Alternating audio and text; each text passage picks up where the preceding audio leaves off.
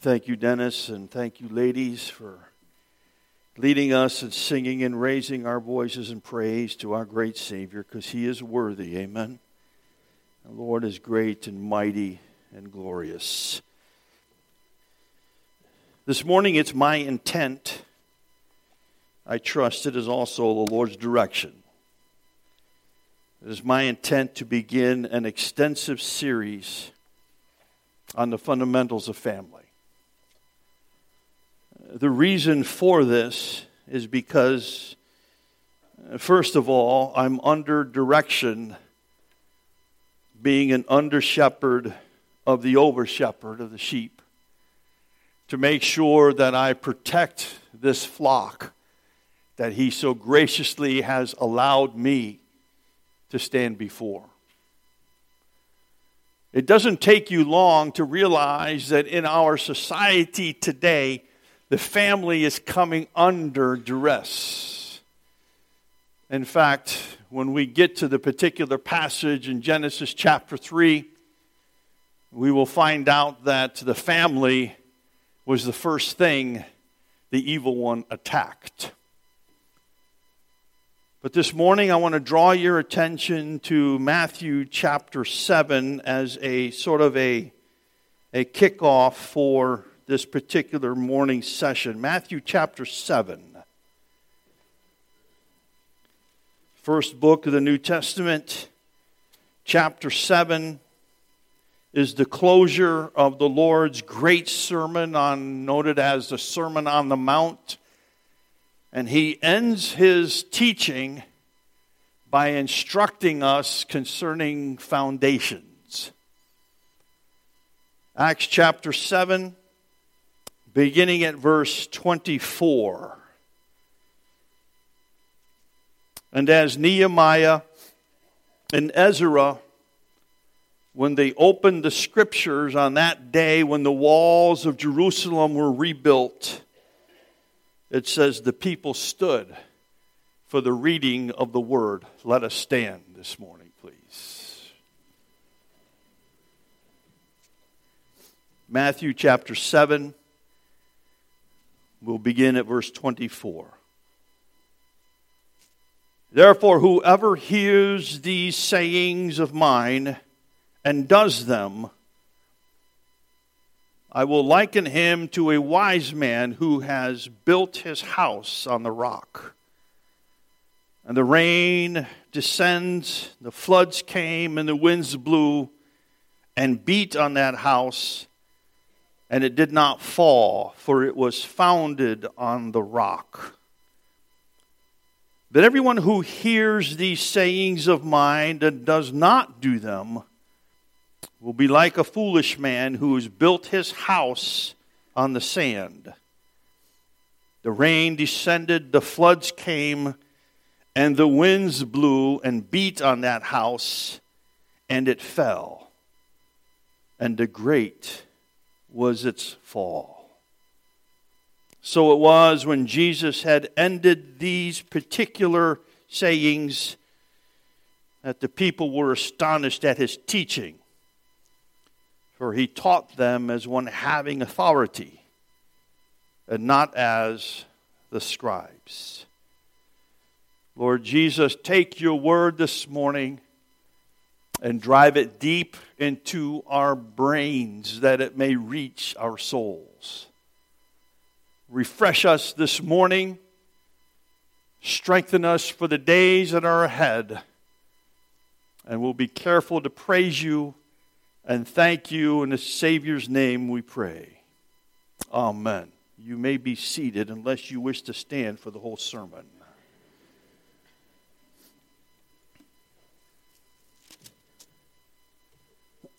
Excuse me.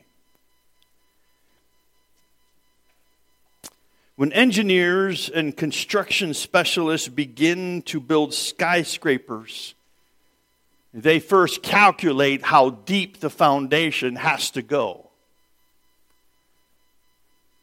You'll know how tall the skyscraper is going to be by the depth of the foundation that they dig. If you were able to be at the World Trade Center towers prior to the happenings of 9/11, you would have found out that underneath those particular towers was a city in and of itself. There were 5 different levels of that city, reaching down to the depths of Manhattan Island, that all of the dirt and rock and debris that they dug out, they were able to reclaim about 100 acres of land that they added to the island of Manhattan itself, rescued from the Hudson River. It was huge. It was depth. I've had the privilege of being down there, knowing full well, too, that that is the station in which trains and subways would come. And the people would exit those and come up the stairs like ants coming out of an anthill. It was massive. Only because the foundation had to match the building, the extent of the building. For we all know that the building had to hold King Kong from the top of it. Just in case you saw that movie. But Matthew chapter 7, verse 24 to 29, highlights for us 2 types of foundations. One is a foundation that is built on stone. The other is a foundation that's built on the sand. Events of life, the same for this particular buildings. There was rain and there was wind and there were waves that beat against the house. And only one was able to stand. The one that's built on the rock. And Jesus equated that with those individuals that heed His word. We are at a dangerous crossroads in our society today because the Word of God is no longer held as the final authority. But I'm here to tell you this morning that there is an absolute truth. And the absolute truth is that which is found in the Scriptures. And if you wish to build a life that would withstand the storms of life, then you must stand upon the Word of God. Someone here ought to be saying amen. This particular passage could be equated to a number of things. Could be equated to a personal life. Could be equated to a family life. Could be equated to a country life.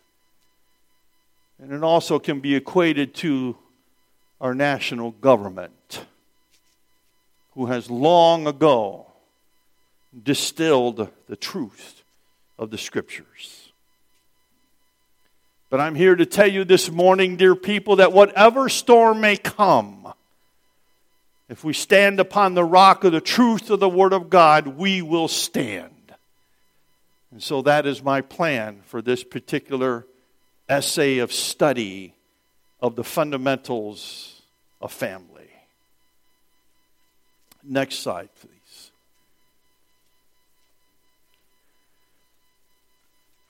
When you begin to study the Scriptures, you come to find out that individuals who go contrary to the Scriptures find themselves at odds with God. It all began in the 1960s. Some of you don't remember those years, but I do. It was called the sexual revolution. The sexual revolution was fueled by Sigmund Freud and an individual by the name of Wilhelm Reich.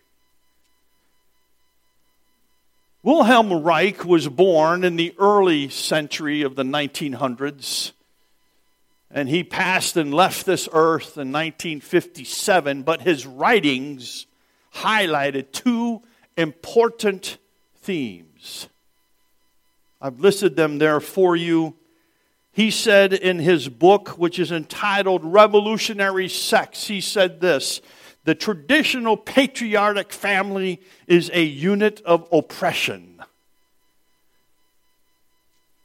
He goes on to also say that the family, as traditionally understood, needs to be dismantled. That was his desire. What we don't know, or maybe what you don't know about Wilhelm Reich, is two things. Number one, he was a Hebrew. He was born during the days of World War II, and the Lord God allowed him to escape Europe with his life based upon two things. First of all, he was a Jew. And secondly, he was a sympathizer of communism. And so his statements that he wrote in his books, which he also taught in colleges of the United States, fueled what we now understand as being the sexual revolution of the 60s.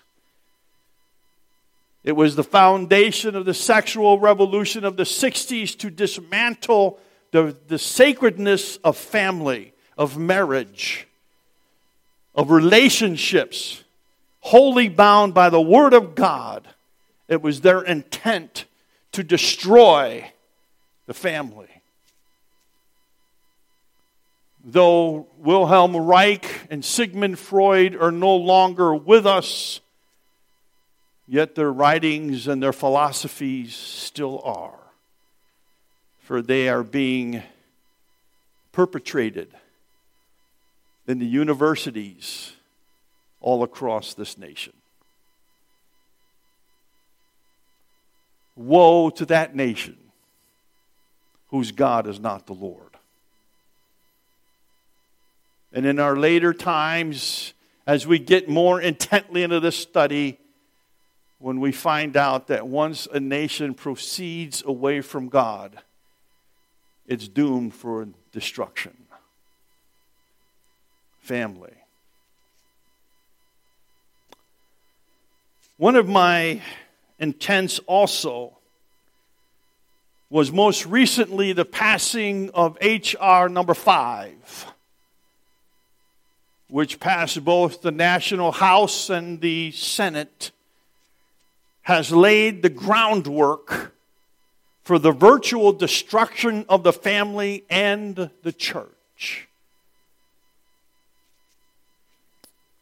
Thus, another ingredient that turned up the heat inside of my soul. I'm not going to go down without a fight.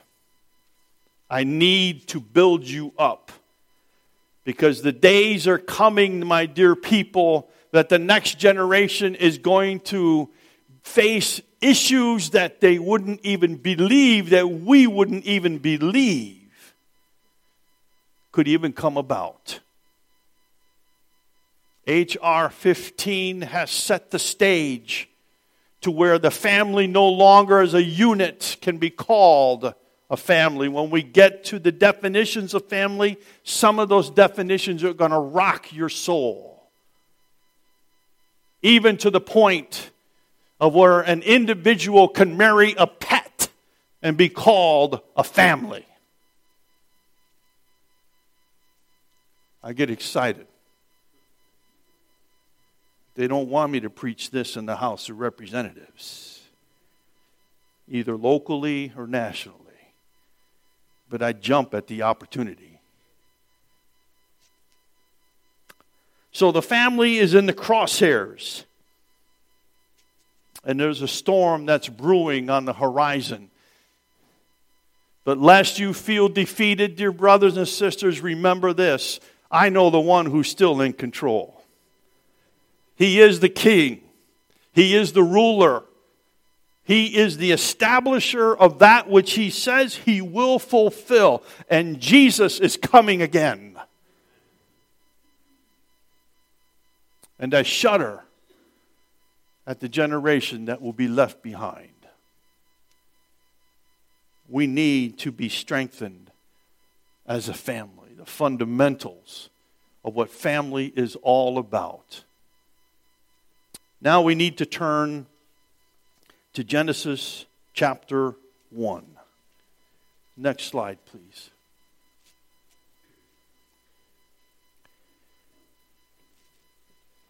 When you begin the study of the Word of God, there is a particular law of study that is called the law of first mention.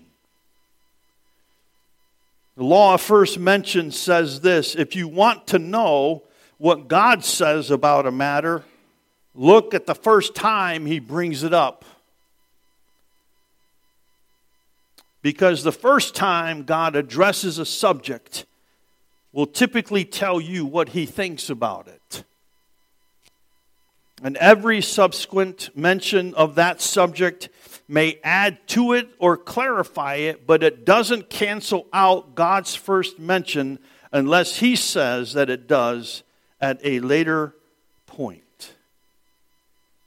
With this particular law of first mention in mind, we find ourselves at the Scriptures, whereby God has first mentioned the creation of the first family. In Genesis chapter 1, next slide please, in Genesis chapter 1, verse 26 to 28, we find that the family is God's design and not man's thought. The triune Godhead was present and designed what is called the unit family. And in Genesis chapter 1, verses 26 to 28, if you have your Bibles, follow along as we read. It says, "Then God said, 'Let us make man in our image, according to our likeness.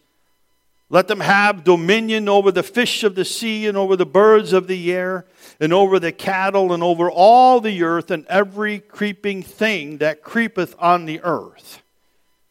So God created man in His own image. In the image of God He created him. Male and female He created them. Then God blessed them, and God said to them, 'Be fruitful and multiply. Fill the earth and subdue it. Have dominion over the fish of the sea, over the birds of the air, and over every living thing that moves on the earth.'" In verse 26, when the triune Godhead said, "Let us," it's in reference to the Father, Son, and Holy Spirit. The Hebrew word, in case you're interested, is Elohim. It is the plural of the word God. It describes for us in the early stages, as even in verse 1 of this wonderful book, this wonderful chapter, it says, "In the beginning, God." The Father, the Son, and the Holy Spirit make up what is called the triune Godhead. Sometimes we use the word Trinity, but the word Trinity itself does not appear in the Scriptures. It's a descriptive term of what really the triune Godhead is. And the Apostle Paul says that Jesus Christ is the image of the triune Godhead. So I'd rather go with that definition. Will someone help me with an amen? The triune Godhead said, "Let us make man." Mankind, the word should be there translated for you. Let us make mankind in our image.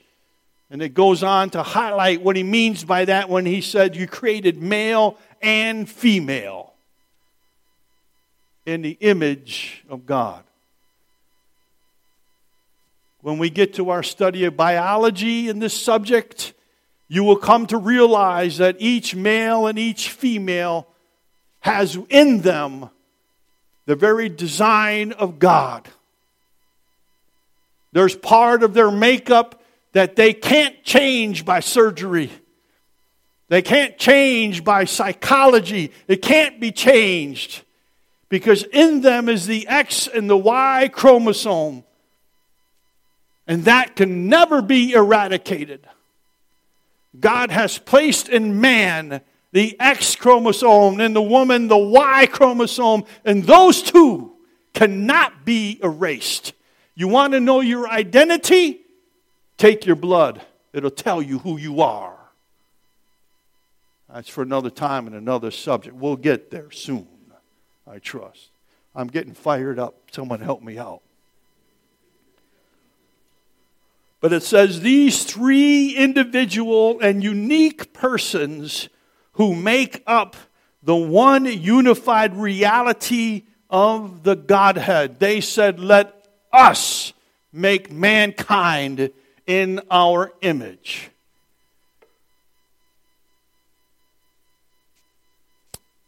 The second point I wish to give to you is let us make man in our image. It is for the purpose, number one, to have that we are to image as a mirror a reflection.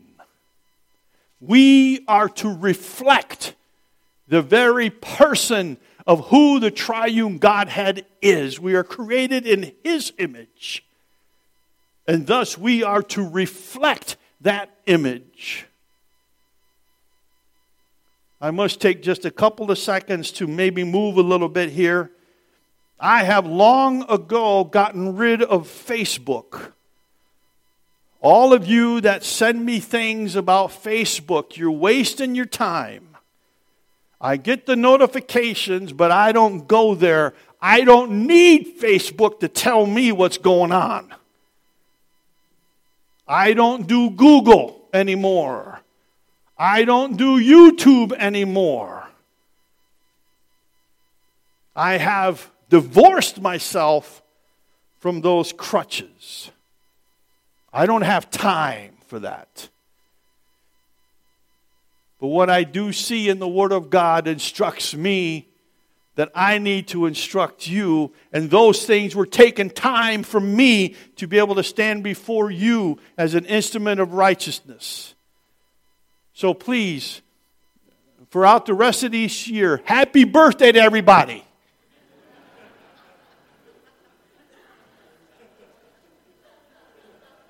Okay?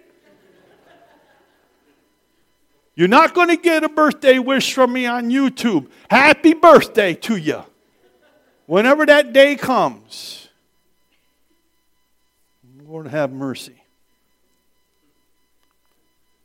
And so in this particular passage of Genesis chapter 1, being created in the image of God, and God created humanity, body, soul, and spirit, in order that we might mirror Him.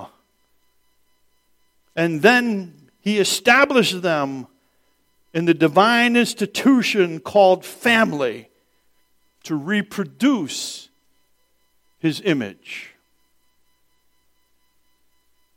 God determined family. I don't care what the Supreme Court has to say. God created family. He established it. They just woke up to it.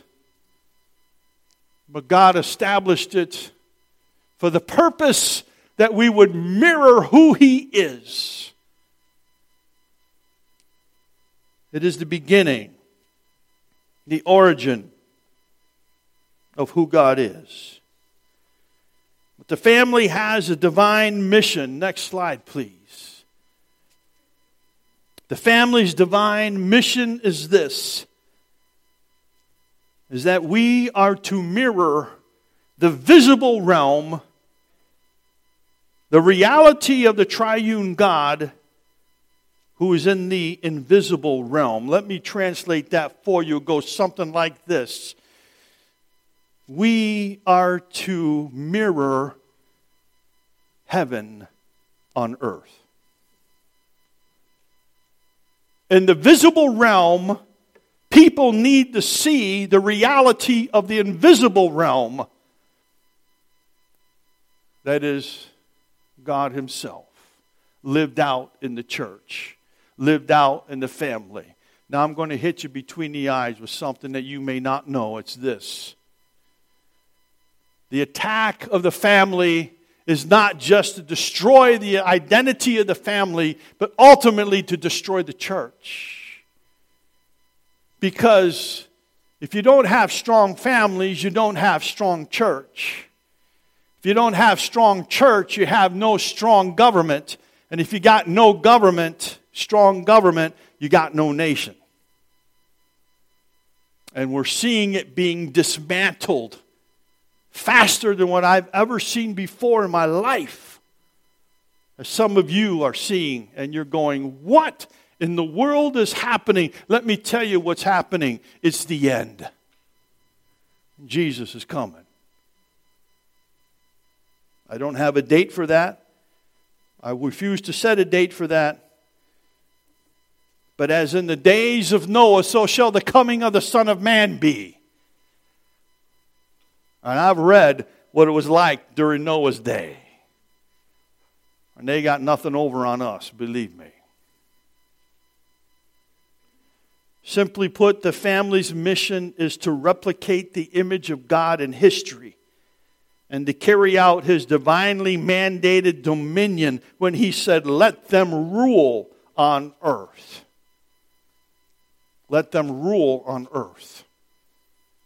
Mankind was destined to rule this earth in accordance to the direction of the one who created this earth. Prior to the fall of Genesis 3, you could go up to a snake. I don't know why you would want to, but you could go up to a snake and it wouldn't bite you. You could run with the lions and they wouldn't even think that what you would taste like with A1 sauce. You could jump into a pool of piranha and they would look at you as the strangest fish they'd ever seen, but they wouldn't touch you. But when sin happened, the curse fell. That's why deer run from you. Unless you're traveling on 225 at night and they run to you.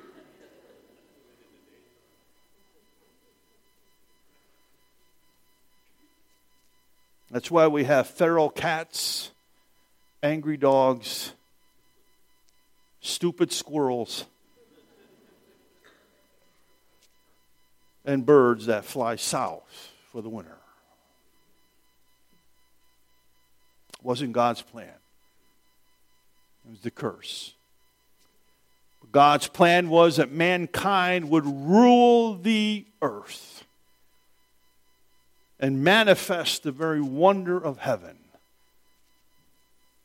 on the states of the countries.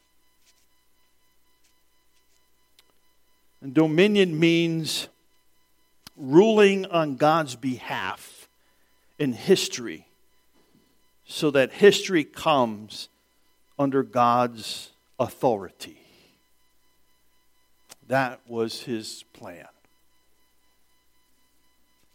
That plan, by the way, has been interrupted, as you all know. But there will be a day when a child can lay down with an asp and not be bitten. A lamb can lay next to a lion and be safe. The king is going to rule in Jerusalem. And for 1,000 years, the planet will realize of who He is. But then after that, I know I'm getting way ahead, but we'll get there. But after that, it'll all be made brand new. New heaven and new earth. That tells me that God's plan isn't stopped. Because He's still creating new things. He's creating lost and the found. He's creating those who have run away to run to Him. He's bringing individual family members and family units together who were once at odds are now under the peace of the Lord Jesus Christ. He's the great healer. He is the sustainer. And He is the keeper of all that there is. Oh, His plan hasn't stopped. For He still rules. It's His authority. We've just lost sight of it. So this morning's study, it's only the beginning of an extended series. You may be here or even listening at home and thinking, so what? What's the use? Well, in order for our families to survive, we need to dig deep our foundation, which is in the Word of God. And from that, so my question to all of you this day is this: how deep do you want to go? How deep will you purpose to build your life, your family's life, this church life, this nation's life? How deep do you want to go with Jesus Christ?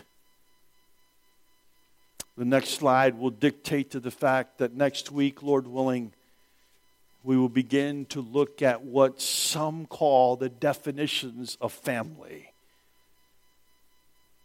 You may need to bring a Darvan with you, because some of their explanations are earth-shattering when you realize of how far we have come, how far they want to take us. They, meaning the world system, what they want to do to us will cause your spine to shiver. But have heart. I know a Savior who owns my spine. He owns my heart, my soul, my spirit. Let not your hearts be troubled. As Jesus said, believe in God, believe also in me. In my Father's house are many mansions. If it were not so, I would have told you, I go to prepare a place for you. And if I go and prepare a place for you, I will come again and receive you unto myself, that where I am, there you may be also. Thomas said, Lord, we do not know where you're going, and we do not know the way. And Jesus said, I'm the way, the truth, and the life. No one comes to the Father but by me. And my question is this morning, do you know Him? By grace through faith. If you do not know Jesus Christ, I ask that you do not leave this assembly until you come to realize that in Him and Him alone is the guarantee of eternal life. Can we pray in closing? Father, we've only scratched the proverbial surface of this topic that is so rampant in our society today. Lord, we need your strength. We need you to purpose, to guide and direct, to help us to stand strong in these days that may very well be upon us. Allow us, O Lord God, to be witnesses, to be image bearers of you in a society that really needs to see the reality of who you are. In this study, Lord, as we continue on, I pray that some of the things we will talk about will be dark. But I thank you that your light shines the best in the dark. So let us purpose, O Lord, together as families of this church, of this congregation, this local assembly. May we purpose that in all that we say and do would bring honor and glory to you alone, because you alone are worthy. In the name of Christ we pray. Amen.